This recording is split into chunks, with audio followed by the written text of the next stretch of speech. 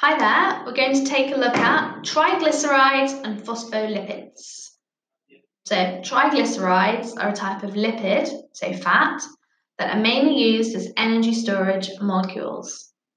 A triglyceride is formed by the condensation of one molecule of glycerol and three molecules of fatty acid. If you can remember, condensation reaction produces water and is the building of larger molecules from its smaller monomers. When a triglyceride is formed, ester bonds form between the glycerol and the fatty acid chains, and one molecule is released per each ester bond. So in total, 3 molecules of water are released per triglyceride formed. Fatty acids have long tails made of a chain of hydrocarbons with about 4 to 36 carbon atoms. The hydrocarbon tail is variable, but most fatty acids contain 12 to 18 carbons.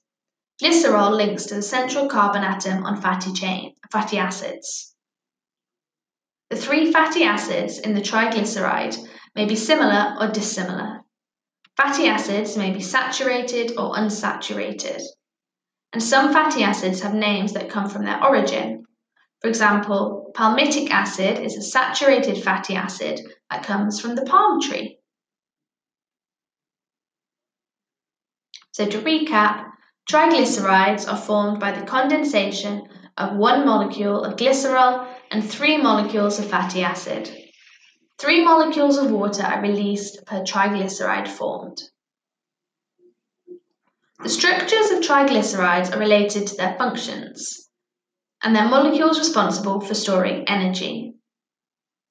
Chemical energy is stored in the fatty acid hydrocarbon tails, so lots of energy is released when the triglycerides are broken down. Carbohydrates contain about half the amount of energy per gram as lipids do, so they're not as effective. So lipids contain a lot more energy than carbohydrates.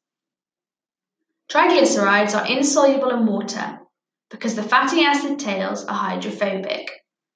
This means that the cell's water potential is not affected by triglycerides. This is important because if triglycerides didn't repel water, the water would enter the cell through the process of osmosis, and this would make the cells swell up. In cells, the insoluble triglycerides crowd together as droplets because the hydrophobic fatty acid tails face inwards. Phospholipids are a type of lipid that forms a bilayer, so they're the main component of cell membranes and are responsible for controlling what goes in and out of cells. Phospholipids and triglycerides are quite similar. They are both composed of fatty acid chains attached to glycerol. The main difference is that one of the 3 hydrophobic fatty acid tails is replaced by a hydrophilic phosphate group in phospholipids. This means that the phospholipid molecule has a hydrophobic and a hydrophilic part, with the hydrophobic part being the 2 tails and the hydrophilic part being the phosphate group. And we call this kind of molecule an amphipathic molecule. Phospholipids, as I said, have 2 fatty acid chains. The 2 fatty acid chains in phospholipids are hydrophobic and cannot interact with water. In membranes, the hydrophobic fatty acid tails face inwards in the bilayer. This means that water-soluble substances can't easily pass through the membrane. The modified phosphate group in phospholipids is hydrophilic and can interact with water.